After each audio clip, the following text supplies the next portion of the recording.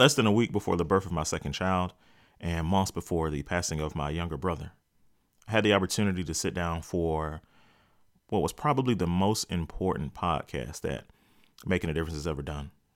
I had a chance to sit down for a second time with the incomparable Dr. Sandy Darity and his wife, Kirsten Mullen. Together, they have combined to be a black star, if you will, for the cause of reparations. They have provided unbelievable insight for all of us through their book, From Here to Equality, which is a masterpiece driven by an understanding of past history, combined with the potential of future policy and what it can and will mean for Black Americans. The urgency of this interview was important even before I pressed record, and months later, with what we're seeing in terms of this current administration's policy, in addition to the culture of anti-Blackness in America, makes this interview and its contents even more urgent. After you hear the contents of this interview, which I can assure you, without bias, that it is worth the investment of your time, I would ask that you do three things. The first and most important thing that I would ask you to do is to take that doubt in your mind that says, we will never see Black reparations in America. Because what this interview, what this dialogue will do is that through logic, through reason, through policy, through understanding, it will erode that and hopefully eliminate that doubt that you might have that we will not see Black reparations in America. The second thing I would ask you to do is I would ask you to look up and invest in From Here to Equality. This interview is only a supplemental guide at best to the wealth of knowledge and understanding that is present in that book, again, in that masterpiece. So I would ask you to invest in that book. I would also ask you in turn to invest into the Making a Difference show and into investing in independent Black media. You can do so with a one-time investment through Cash App. It is $Making, M-A-K-I-N, a difference show. That's $Making a Difference show. You can also support the show monthly through Patreon at patreon.com/making, M-A-K-I-N, a different show. That is Patreon, patreon.com/making, M-A-K-I-N, a difference show. Thank you for your support and prayers as we continue this most important movement in these most perilous times. You're listening to Making a Difference. To be a Negro in this country and to be relatively conscious is to be in a state of rage. Almost all of the time. You wonder why I spit the truth and not to make no dope. To make a difference.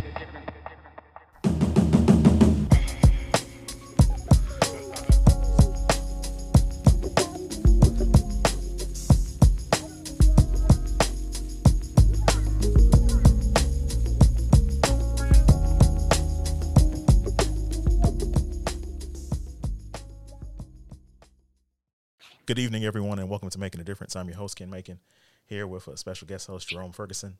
Good afternoon. We have two incredible guests. I really just can't say enough about them. Think the world of them. They are co-authors, life mates. They've really presented almost this Bible of reparations. It's called From Here to Equality. Glad to have on the show Dr. Sandy Darity. I want to call her doctor as well, but Ms. Kirsten Mullen. Mrs. Kirsten Mullen, how you guys doing this evening?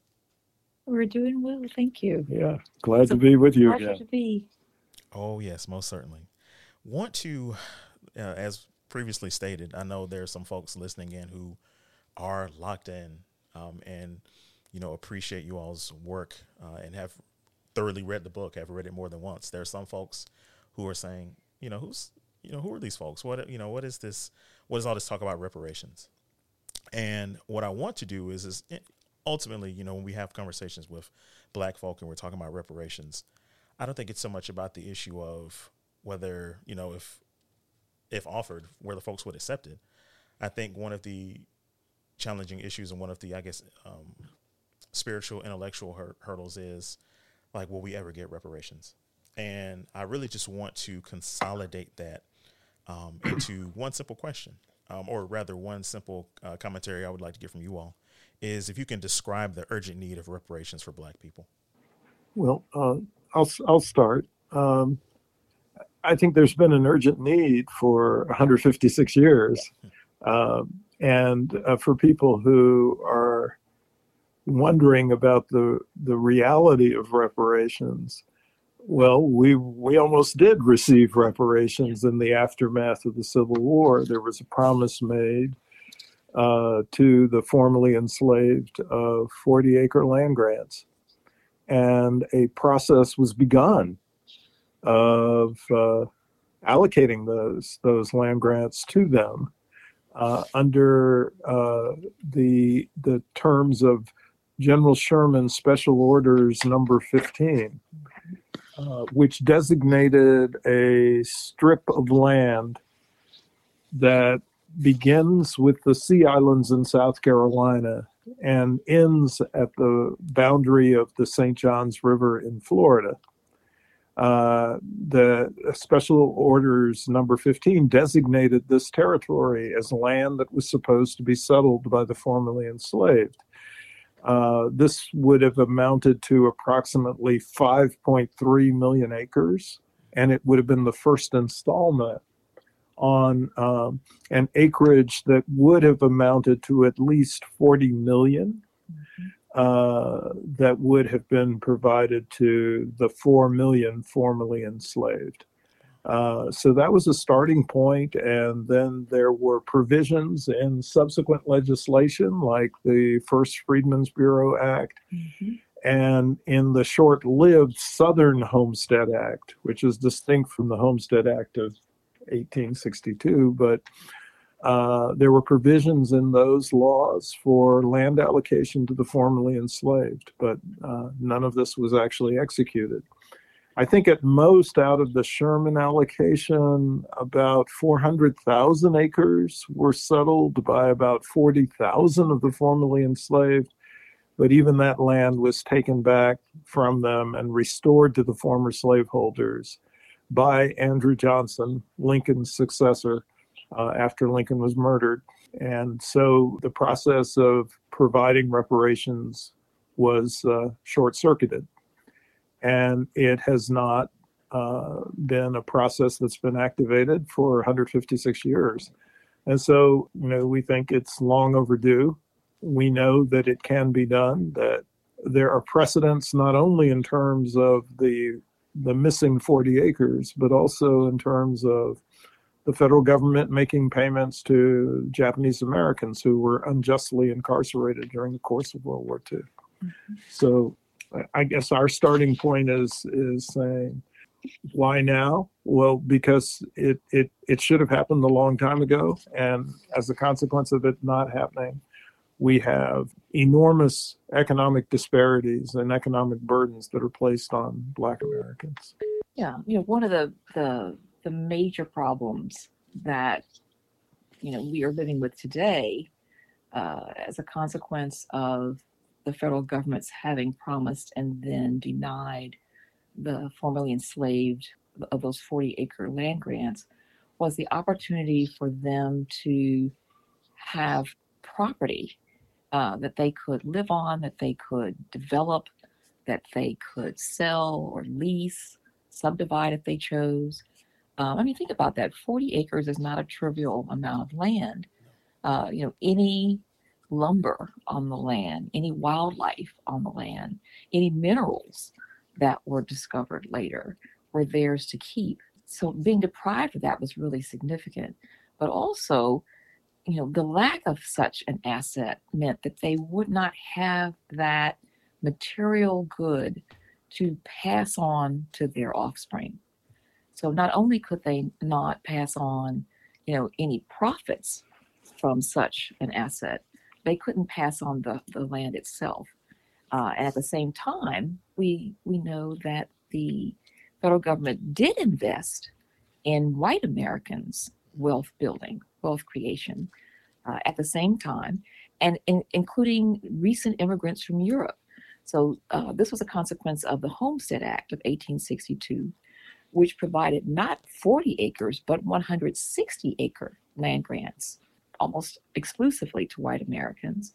Now, these were territories that were further west This was an opportunity for the United States to complete its colonial project.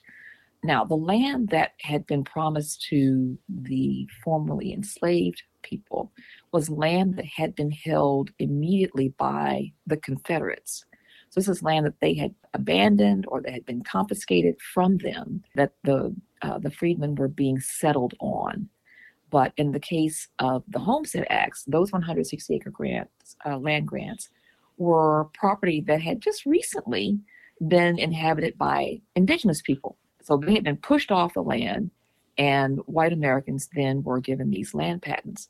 But unlike Black Americans, they were allowed to actually take possession of these land grants. And, it's an incredible difference in, how they started after the war and the kind of reality that the emancipated Black people had. So, we know that approximately 1.5 million white households received these land grants. And we're talking about a total land mass of about, in excess of 250 million acres. So to help your listeners wrap your brain around that, that's a land mass that's equivalent to all of Washington State, Oregon, California, Nevada, and Massachusetts combined. Or put differently, all of California and all of Texas. That's a lot of land. And so, we're now 5, 6, in some families, 7 generations from 1862. The program was in place for nearly 70 years. I think the most recent, the last land patent was settled in 1980 in Alaska. So a lot of people benefited from this. So we're talking now about 45 million white individuals who are still reaping the benefits of this single government property, the single government policy. I mean, if you think about it, it's like, receiving a monthly dividend check from the government. In one extraordinary example that Jennifer Mueller learned about, she instructed her students to, investigate their own families, wealth positions, and to, ask their parents, ask their grandparents, great-grandparents, if they were still living, had there been a land grant in their past. And the students were incredibly skeptical. This was not something they'd heard about. It didn't make any sense to them. Many of them had grown up with a very different kind of family narrative that, great-grandparents came to the United States with nothing, or, very little in the way of assets or resources. But by the dint of their brow, or through their hard work, their brilliance, their persistence, they had persevered and prevailed.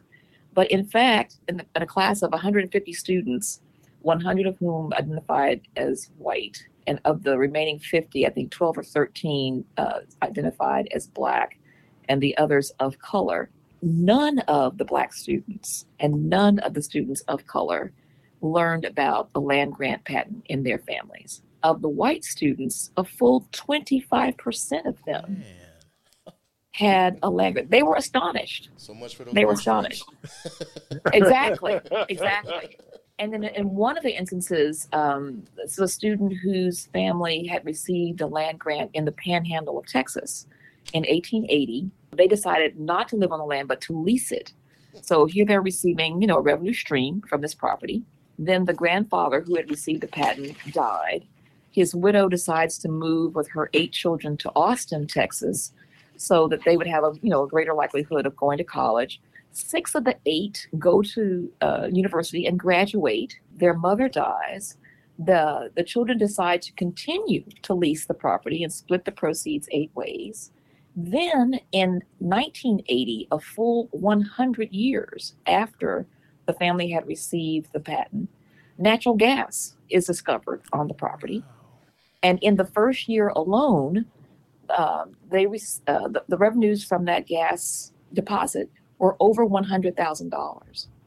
So, this is an extraordinary example of, a single government program enriching white Americans, while Black Americans not only didn't get that 160-acre land grants, didn't get the 40. So, but this is how wealth happens. Wealth is not just this casual thing that an individual sets out to achieve. It's something that is transferred across generations. And the federal government gave white Americans an opportunity to do just that through the Homestead Act specifically. It was one of the earliest such programs of affirmative action for white people while disadvantaging Black Americans.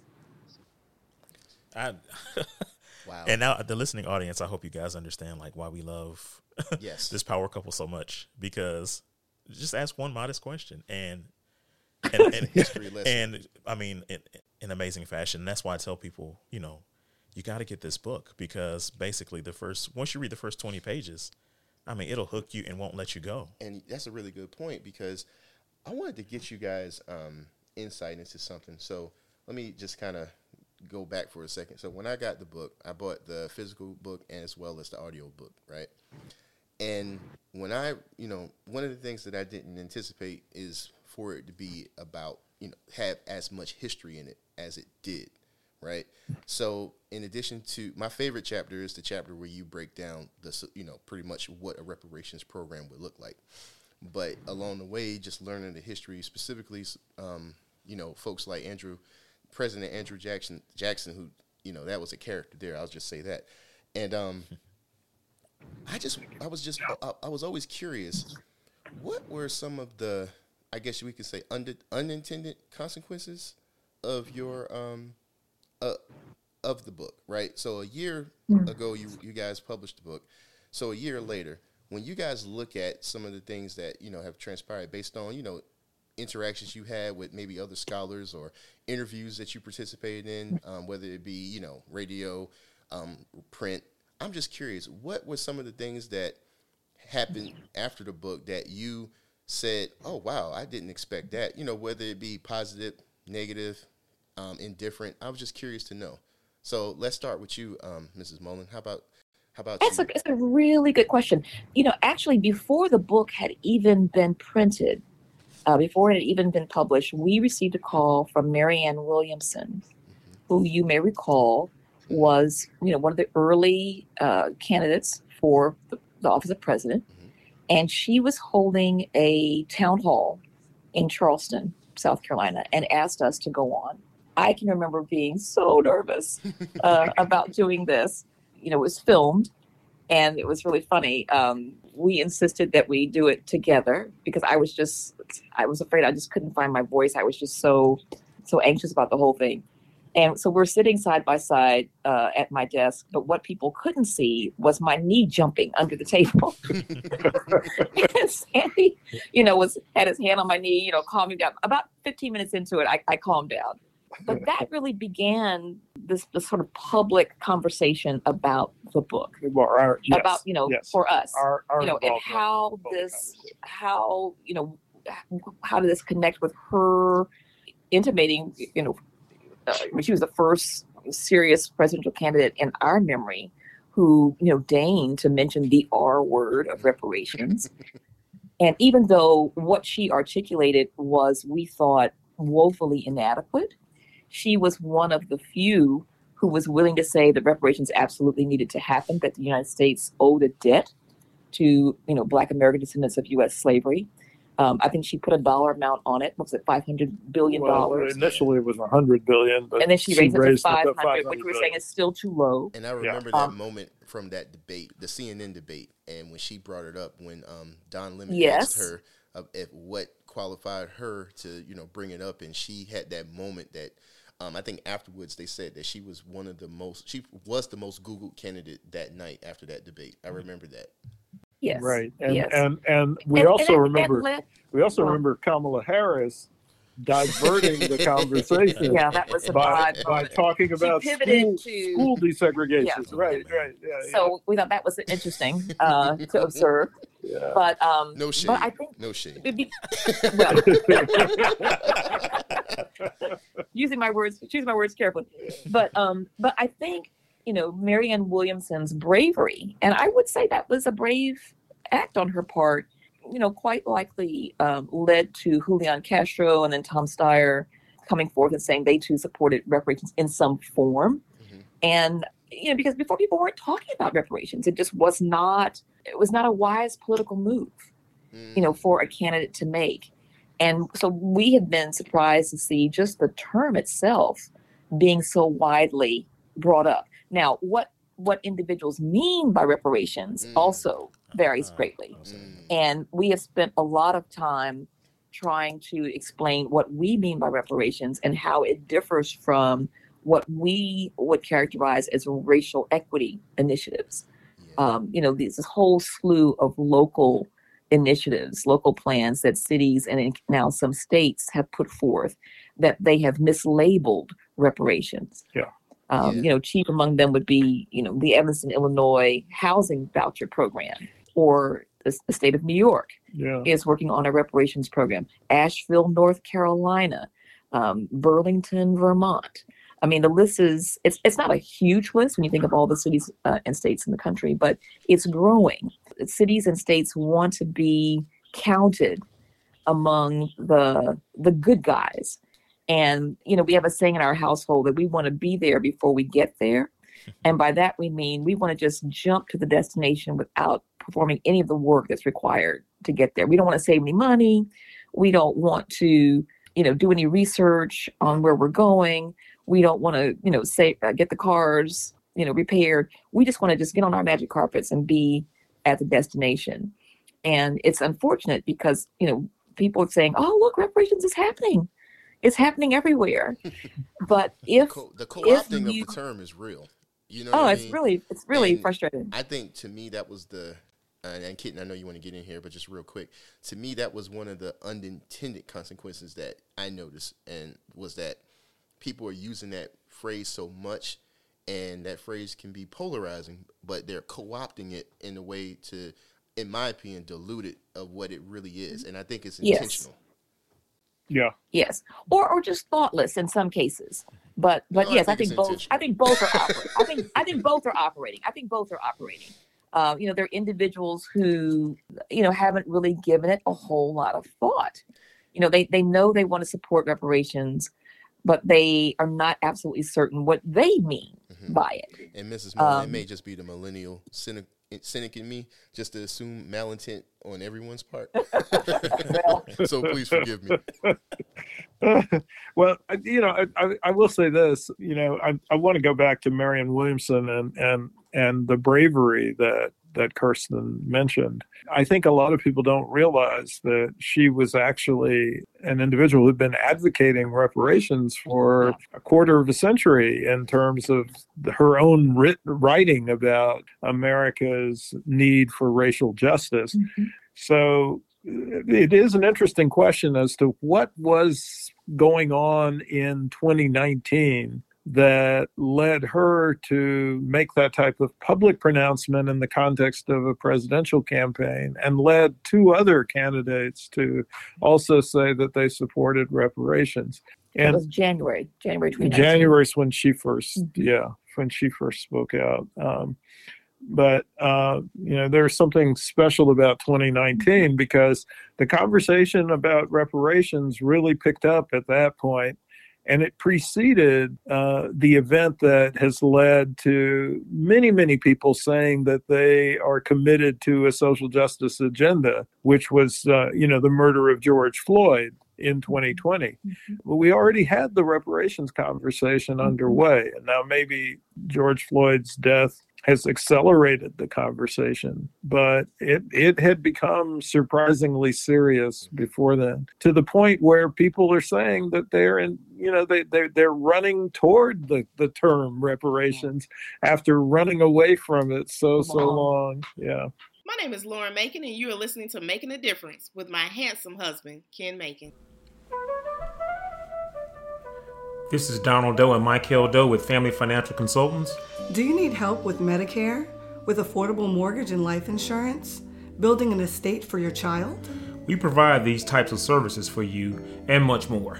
As independent insurance brokers, we take pride in coming into people's homes and not only saving them money, but changing their lives. Imagine only paying a few dollars for your medicine instead of hundreds, or cutting the cost of your insurance premiums. Our goal is to provide affordable policies tailored to your individual needs. Give us a call at 803-293-8915 or 706-503-3933. Family Financial Consultants, LLC, located at 412 Edgefield Road in North Augusta, South Carolina. Agents work for companies, but a broker works for you.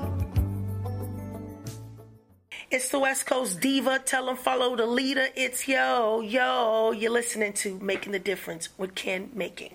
I did want to jump in and ask you guys if you could share with the listening audience, aside from the malintent, which is certainly, of course, a factor.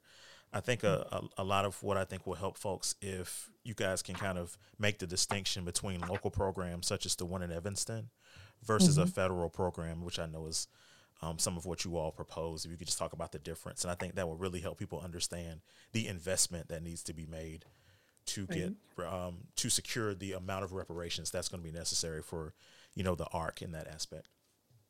True reparations has at its heart the elimination of the racial wealth gap. And what we're talking about here is a difference in the household wealth of Black and white families. And presently, we're talking about $850,000 per household. To eliminate that gap across all of the Black American descendants of U.S. slavery, that is to say, these are the people whose family members were enslaved in the United States and denied those 40-acre land grants, denied the opportunity to profit from and pass on the land itself and any profits from them to their progeny, and thereby build wealth across generations, as many, many white families have done. Right?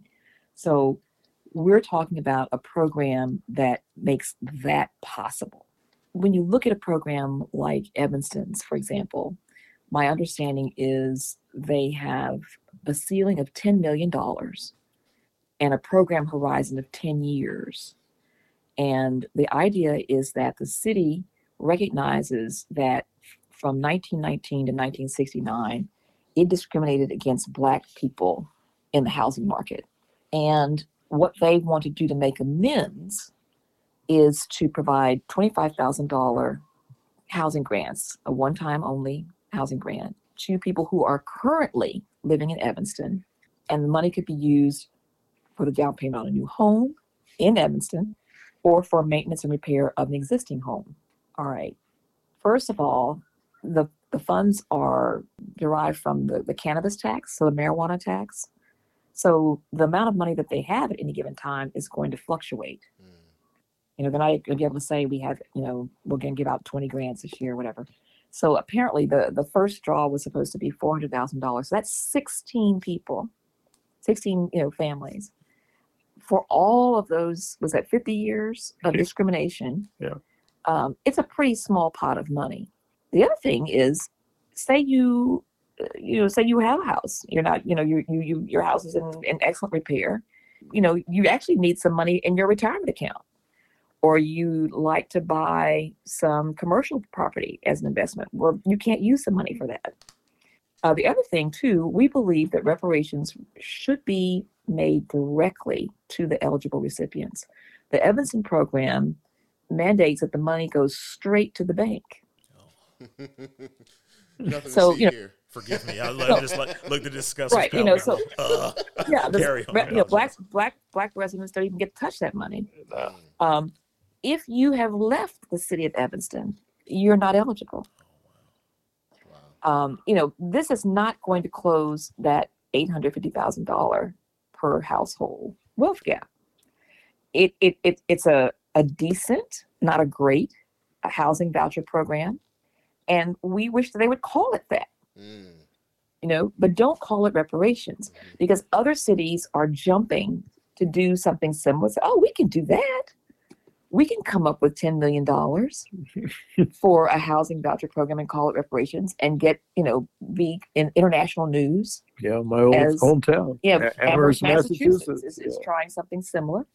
And we can get, the benefit of the accolades and, get put on the best cities to live in United States list without having done that hard work of pushing for a national program of true reparations. I mean, what we would like to see these cities do is, yes, go ahead and put these programs in place, begin to work on creating goodwill in your town by doing what you should have done all along, by including, the Black community in all of the activities of the city, whether that means government contracts, if that means who gets appointed to commissions and committees, et cetera, who's being hired, at all levels of, municipal and state governments, do that, but also demand that Congress pass this program of reparations for Black American descendants of U.S. slavery. They could do both.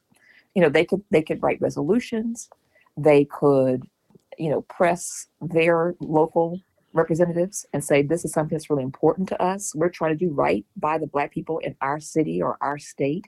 And we think one of the best ways to do that is to push for a national program of reparations. That's good. Yeah, I would like to add, we know that they're outright opponents to reparations, but they're also proponents of reparations who are creating an obstacle course. Mm-hmm. And I think there are 4 ways in which they are doing this. One is by being advocates of these local reparations initiatives, Mm-hmm. which are not going to, as Kirsten points out, eliminate the racial wealth differential. The second way in which they are creating additional obstacles is through their support of the legislation to form a study commission for reparations at the national level Mm-hmm. under H.R. 40. I guess what the Senate bill is 1083, Yes. I believe. They're the same bills, Mm-hmm. but there are a number of weaknesses in H.R. 40 that make it unlikely for it to get us from here to there. And to the extent that people are supporters of H.R. 40, they are supporters of a commission that is not really going to produce true reparations. Mm-hmm. The third thing that some proponents do that creates a further obstacle is to invoke this phrase that reparations should be more than a check. Mm-hmm. Well, from our perspective, the check is pretty significant. Yeah, let's start with that. Let's start with the check, and then we can figure out what else we might need after that. And then the fourth obstacle that's created by proponents is to argue that we should have a wider range of eligible recipients than Black Americans who are descendants of U.S. slavery. Yeah, that's my favorite. And this is really this really distorts the mission and shifts the focus away from the descendants of persons who were denied the 40 acres. Mm-hmm. Man, just great points all around. Having recently talked to my local city council, I can see very easily how folks, will even try to maybe take some of the resources from the American Rescue Plan and take some of those monies that the Biden administration has given out and then try to enact some type of reparations plan off of those. And it's just, you can see very easily how you can get away from the mission. With that said, I do want to ask, how important is the accurate and adequate teaching of history in regards to securing reparations for Black people? That's huge. I mean, we're convinced that a major cause of the opposition to reparations is, not knowing our history, our misinformation about our history, but also these sort of misperceptions. So there's at least 2 different threads here. First of all, we talked a little earlier about the Homestead Act and how these young people are not aware that their Homestead Acts in their families passed. One of a local high school has taught our book twice, and we just learned yesterday, someone announced on Twitter that they're going to teach the book next year. This is not common knowledge. We people talk all the time about Black people getting handouts, welfare queens, and what have you. Just lift yourself up by your bootstraps. But when white people get a handout, they conveniently forget that happened. So we think that would be really powerful, for your listeners to find out, were there Homestead Act land grant patents in their family? And sometimes families have more than one. Different branches of your family may have received them. And what happened? Does your family still own that property? What did they do with it? Did they sell it? And then what did those funds make possible? I think those are really, really important things to talk about. We were stunned to learn that, the history books that many of us, I know I certainly grew up in Fort Worth, Texas, with one of these. I went to several different high schools, one of which had a Daughters of the American Revolution chapter in the high school. And, we had one of those textbooks that had been commissioned by the Daughters of the Confederacy. Yeah. I didn't Daughters of the know about Confederacy. those folks until I read you all's book. So thank you for that. I mean, it's just stunning, when they could not convince authors to hew to the narrative that they preferred, which was, one that glorified the South, romanticized the South. Slavery was kind of this side thing that happened, or if it was talked about at all, it was couched in this language of, these enslaved people were part of the family. They just happened to live, in really small, poorly furnished, houses, and they were beaten. Anyway, just complete lies about, these relationships, why they existed. They downplayed the reasons for, not just downplayed, but just, flat out fabricated the reasons for the Civil War. And then they also minimized or completely left out any information about Black abolitionists. I mean, Black people were the first abolitionists in this country. I mean, from the moment that they, found themselves here and realized, oh my gosh, what a horrible situation that we are finding ourselves in. How can we get away? How can we escape this? Yeah, you could argue that Blacks were abolitionists on shipboards. On shipboards, trying to figure out, how to turn this ship around, how to get off this ship, how to convince these people that this is not, something that needs to happen. But all that history, all that information was removed. I mean, I can remember as a kid being frustrated that there were, we only learned about 3 different slave insurrections: Nat Turner, Denmark Vesey, and the Amistad.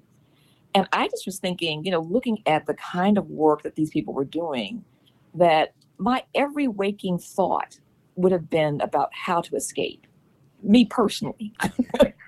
And I just didn't make any sense to me that was not the story. And in fact, it wasn't the story. When we began to do this research, we learned that there were hundreds of insurrections, and white people were very aware of it. They were talking about it in their letters to each other, in their journals and their diaries. They wrote about it, and in their gentlemen's clubs, they talked about it. But they were very careful about keeping that information out of the newspaper, lest the enslaved people learned of it.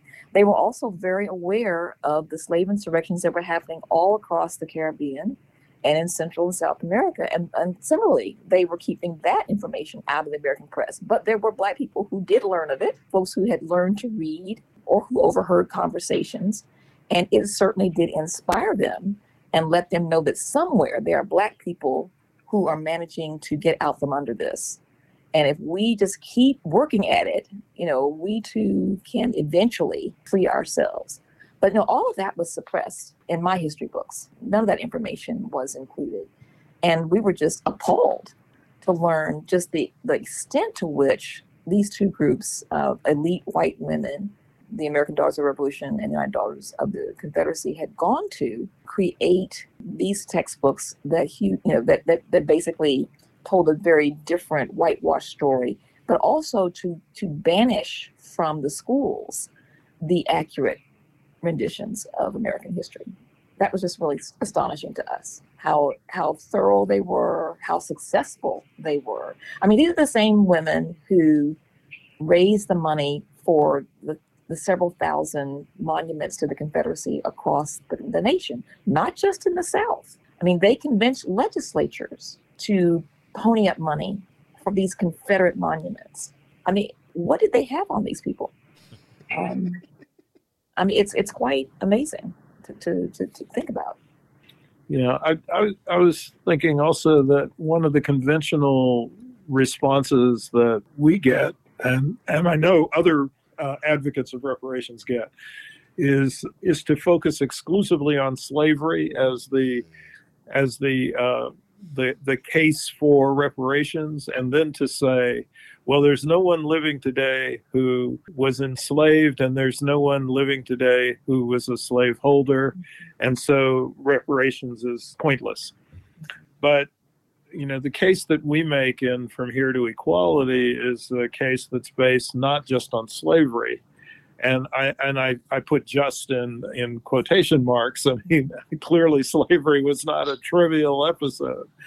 But in addition to the long-term consequences of slavery, we also focus on nearly 100 years of legal segregation in the United States, accompanied by nearly 100 massacres that took place all across the country that resulted in the loss of Black lives and also resulted in the appropriation and seizure of Black-owned property by the white terrorists who conducted these assaults.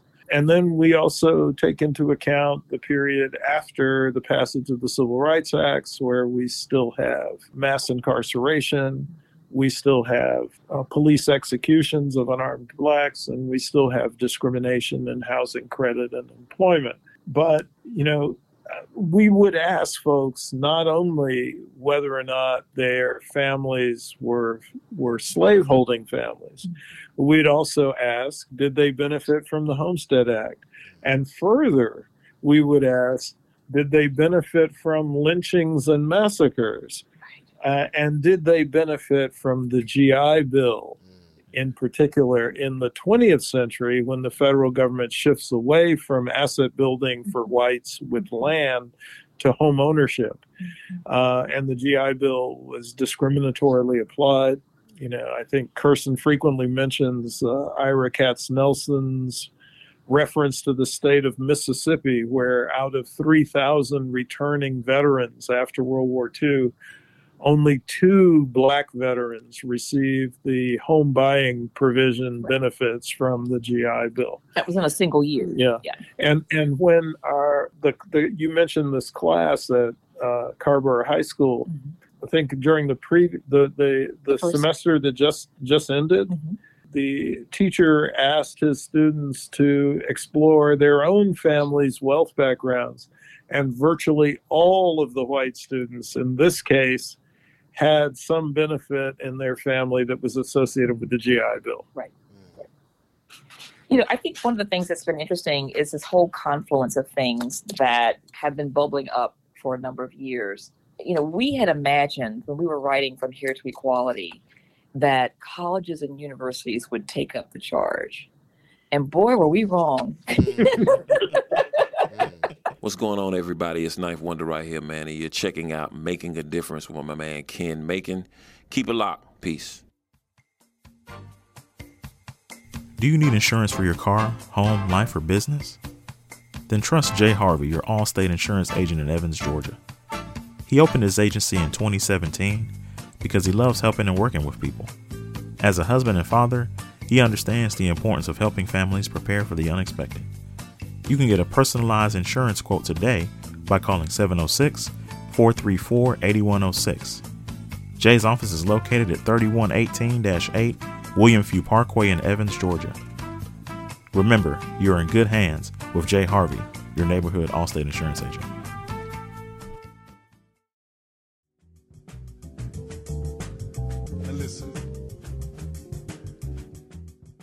This episode of Making a Difference, and every episode moving forward, will honor the life and legacy of my dear brother, James Macon.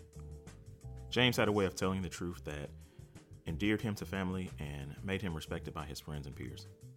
That standard is now my gift and my burden of responsibility. Long live St. James.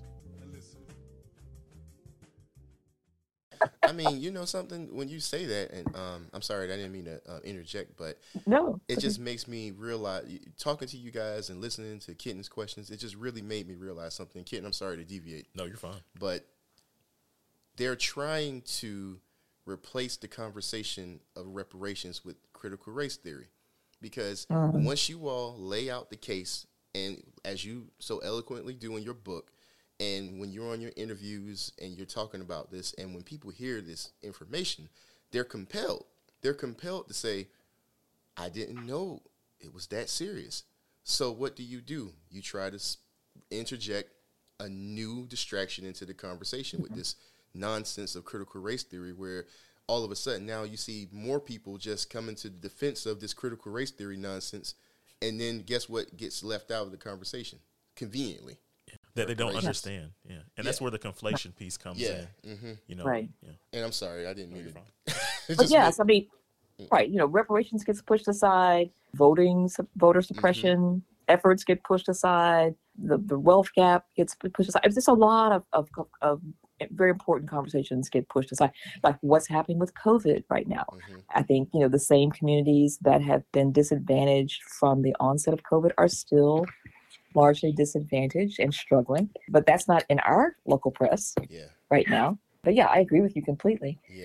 But there was this whole wave of conversations very early about monuments and memory, and our initial thought was, let's just leapfrog over that. This is a distraction. But I think it's important for people to understand, that these founding fathers and founding mothers, who many of us were taught to revere, are not worthy, many of them, of the kind of homage and respect and admiration that they have been given. And people need to understand that. And that only happens when you break down these histories. Here in North Carolina, at the University of North Carolina, which has been in the spotlight for so many of the wrong reasons. 1619 Project, anybody? The campus had a statue of Silent Sam, who was the Confederate soldier. And, one of the founding fathers, Julian Carr, who actually was not a Civil War veteran. No, he was. I thought he was too young to. No, he was a Civil War veteran. I believe he was, but he was not an officer. Okay, thank you. But he was asked to come and make some words at the dedication ceremony when this statue was unveiled. And he, takes it upon himself to recall the time when he was on the streets of Chapel Hill and he encountered a Black woman. This is after slavery had ended, who was not sufficiently deferential from his point of view to a white woman who passed by. And he himself laid the lash on this Black woman. Was it 39 lashes? Yeah, something like that. And, but he manages to work this into his remarks about Silent Sam, the dedication of this Confederate soldier. And he has names on all kinds of things, schools, streets, buildings. He also was revered as a philanthropist. And so this whole conversation, do you throw out the baby with the bathwater? At what point, do we say, no, we're not going to honor him? But slowly, various institutions are taking his name down. And, we have had to kind of recognize that it is important. All of this is important history, and all of this, it kind of helps everyone to understand how we got to here. And I think on the one hand, yes, it does feel like a distraction from the more important question of reparations. But unless people understand why Julian Carr is not a hero, and why we need to, distance ourselves from from the work that these individuals did to divide, to belittle, and to subordinate white people, we'll never understand why reparations are important. We were recently on the plantation site, local plantation, Stagville Plantation here, that was controlled by two interlocking families of tremendous wealth, the Camerons and the Benahans. And at its peak, their 4 plantations covered 47 square miles. So let that sink in just for a minute. That's several cities. What, 640 acres per square mile? Yeah. Huge amount of land. And Paul Cameron boasted at one time that he himself owned 1,900 Black bodies. And I think it's important for people to understand that it wasn't a small number of Black people who were enslaved, and it wasn't a small number of white people who were slavers. When you look at the South, there was no state that had fewer than 22%? 25% of every whites single in families owned at least one Black person. Right. But then there were 4 states that had over 40 Yes, and then and then two, states, Mississippi and South Carolina, Yeah. 55 and 57%. The venerable White state households. of South Carolina. Right. I mean, to reach that 1%, one had to have enslaved over 200 Black people. But there were many Black people who say, "Oh, my family, we didn't enslave people." Our first response is, "Are you sure?" Oh, really? Have you done any research on this topic? Because it's probably not true. One of the tricks they play, and Kirsten was emphasizing the fact that you have to think about whether or not people were in families that owned other human beings. One of the tricks that they play in terms of trying to depress the numbers is to look at the individuals who actually held the deeds. And so Julian Carr, for example, never directly owned a slave. But he was in a family that owned slaves. Yes, absolutely. And that's what you really have to look at, because that's what gives you a sense of the day-to-day relationship between these particular individuals and the folks who were the property of their families. Yes. Because they still benefited. But you know something? One of the things that me and Kitten, we talked about this, and Dr. Darity, I believe you may have sent me an article on this a little while ago. When we talk about the solution of reparations, so I'm pretty sure you guys are observing some of our recent politics with the conversations around the filibuster and how to get the voting rights. Mrs. Mullen, you mentioned that earlier. Is there? I get frustrated because I'm looking at the landscape of everything specifically for reparations, and I say, well, if you can't get voting rights in any type of Congress, even, regardless of who's running it, how can you get reparations, right? And then you think about the fact that, okay, well, reparations from a federal perspective is probably the best way to go, as you guys lay out in your book.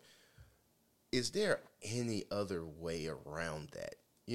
How do we balance the federal expectations that should be on the government versus any additional way? Because it's my understanding that there have been court cases that have tried it and failed, because in many cases the courts referred to the Congress to say, well, this is something that needs to be taken up with Congress. And I learned that from a paper you wrote, Dr. Darity. So, I mean, outside the federal legislation, is there any way else to achieve this goal? Well, the president could decide that, an executive order would be created bypassing Congress and, create a study commission and give that commission a directive to look at, our nation's history and make recommendations for reparations. That could happen. But ultimately, Congress would have to pass the reparations plan. But maybe we talk maybe a bit about how sentiments, are changing to some extent. Yeah, but I also want to say that going through the courts is probably a dead end, regardless, because the courts don't have the capacity to actually enforce a plan for reparations. So. Well, and the cases that were brought were, one of two things would happen. They would say, well, the statute of limitations has passed. Right. Or they would say, at the time that these horrible, immoral acts were committed, slavery was legal. And, So we can't do anything about that. So if you're bringing a suit against Aetna Life Insurance, what they did was perfectly above the law. But it was legal. Yeah. So yeah, well, I think you must be wanting us to talk about the change in attitude. Yeah, I mean, we know that 20 years ago, polls revealed that only 4% of white Americans supported a reparations plan. And then 4 years ago, so 16 years later, that number had jumped to about 16%, so almost 1% increase per year. And then at the end of last year, the number was over 30%, with a majority of younger white Americans in support, almost a majority in support of reparations. So the trend is moving in the right direction. Now, whether it will continue to move in the right direction and what those individuals meant by reparations. You know, we don't know exactly. Yeah, but that may be But why that's- we're having so many diversions and distractions. I think that's true. It's People because have the lots of sentiment different is changing. notions of what it means. Well, also, and they want to be part of the conversation too. yeah, I think but that's really I part was of it. thinking something a little more cynical, which is the change in attitudes makes it appear that this is a more realistic possibility. And so those who do not want it to happen are coming up with all kinds of ways That could be to subvert the conversation. The effort, Yeah, that may be. You know, one of the things that we've been encouraging folk to do is to, you know, to interrogate their own family's positions, but also look at their own communities, your informal communities and your formal communities to which you belong, and begin to ask some questions. You know, first of all, do these communities represent the country as a whole? When you have a need to consult a thought leader, who is that person? If there are contracts to let, or if there are commissions or committees or jobs to fill, do all the people who get those positions look just like you? I was looking at the Board of Trustees of the University of North Carolina. I think there's one, but of course now, you know, you never know, just looking at photographs, but it looked like there may be one member, a woman who is not white out of 24 people. I mean, really? It was extraordinary. You know, there are things that we can do in our own communities, raising these questions so that they don't seem so odd when they come up. You know, if we are, you know, more cognizant of our surroundings and who we are putting forward for promotions, who are putting forward for fellowships and the like, just whatever it is that you know, who's being pushed into leadership positions in your own community. These are things that can affect decision making, and we need to vote. People, you know, reparations is not going to happen with the Congress, you know, that we have. You know, it's going to take a lot of effort to make these changes. But just like the UNC trustees, I think five of them rotate off this year. Yeah. So there's an opportunity to, you know, to bring on, you know, to encourage them to bring on people who, you know, represent more of the values of a larger percentage of the state. Yeah. And that's just one example. I mean, there are many organizations and groups that have memberships that should be examined. You know, on the one hand, I guess it's somewhat frustrating to know there are all these fronts that one needs to be aware of and tracking, but that's critical. Yeah.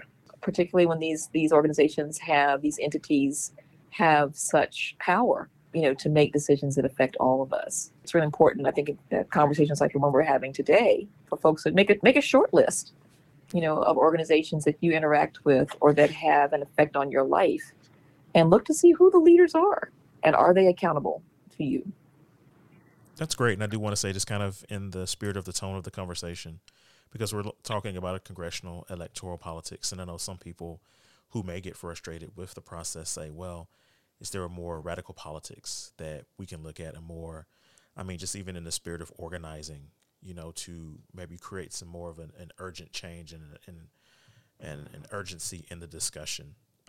Are there options in that regard that you all can speak on? I think that, you know, one of the dreams of the freedmen was that the United States would be a true democracy. And so I think that the only way in which we can really make this happen is through a democratic process. And that means that the hard work has to be done of persuading the folks who are fence sitters to take the right direction. I mean, I think we know that there's about 30% of the population that will be permanently resistant to something like reparations, regardless of what kinds of information is brought forward, regardless of what kind of historical record is presented more accurately, that they are not going to change their point of view. But that means that there's but that means there's a remaining 70% of the population that potentially can be moved in the right direction. And that's where the hard work has to be done. I don't think that there's a way around it unless you want to move away from the dream of the democratic principles. And I mean, clearly the folks who invaded the Capitol on January 6th had no commitment to democratic principles, but, you know, so be it. And I think that's a great way, you know, just for the listening audience, and a way to kind of wrap this conversation, to understand that it does require work. The work is the thing. And that's why, again, we appreciate you guys so much because of your fearlessness, because of your fervency. And I've even seen, just like I said, since we've had the conversation last year, and you know we've read through the book, and I know I've just been consistent in my conversations about talking about reparations. I've just seen a change in the listening audience and just kind of their belief and that fervency as well. So, you know, it's obviously a small scale, you know, in terms of my listening audience, but the potential for change is there, and it just requires people learning more about the history of this country, and the very real claim that African Americans have to reparations, and the very real need to close the racial wealth gap. And so again, thank you too for the work that you've put in and the time that you all have invested. Look, the decades that you all have invested in this. So thank you. And again, we love you guys so much. Yeah, you guys have definitely laid a foundation of intellectual infrastructure that will be used for the decades to come, because you guys have, regardless of, you know, I don't care what anyone says, you guys have reinvigorated the conversation. You turned on so many new people to the information, and now that they know it, they're empowered, and most importantly, they're emboldened. So thank you. Wow, y'all are generous. Thank you very much, Drill. Always glad to talk with you all. Definitely. And I haven't forgotten, when all this craziness blows over, me and Kitten are going to take a trip to take you guys out to dinner. I have not forgotten. Outstanding. That'd be great. Thank you. Thank you guys so much. You guys have a good evening. Take good care. Good night. Bye-bye. The revolution will not be televised. You see, a lot of times people see battles and skirmishes on TV, and they say, aha, the revolution is being televised. Nah, the results of the revolution are being televised. The first revolution is when you change your mind about how you look at things and see that there might be another way to look at it that you have not been shown. What you see later on is the results of that, but the revolution, that change that takes place, will not be televised.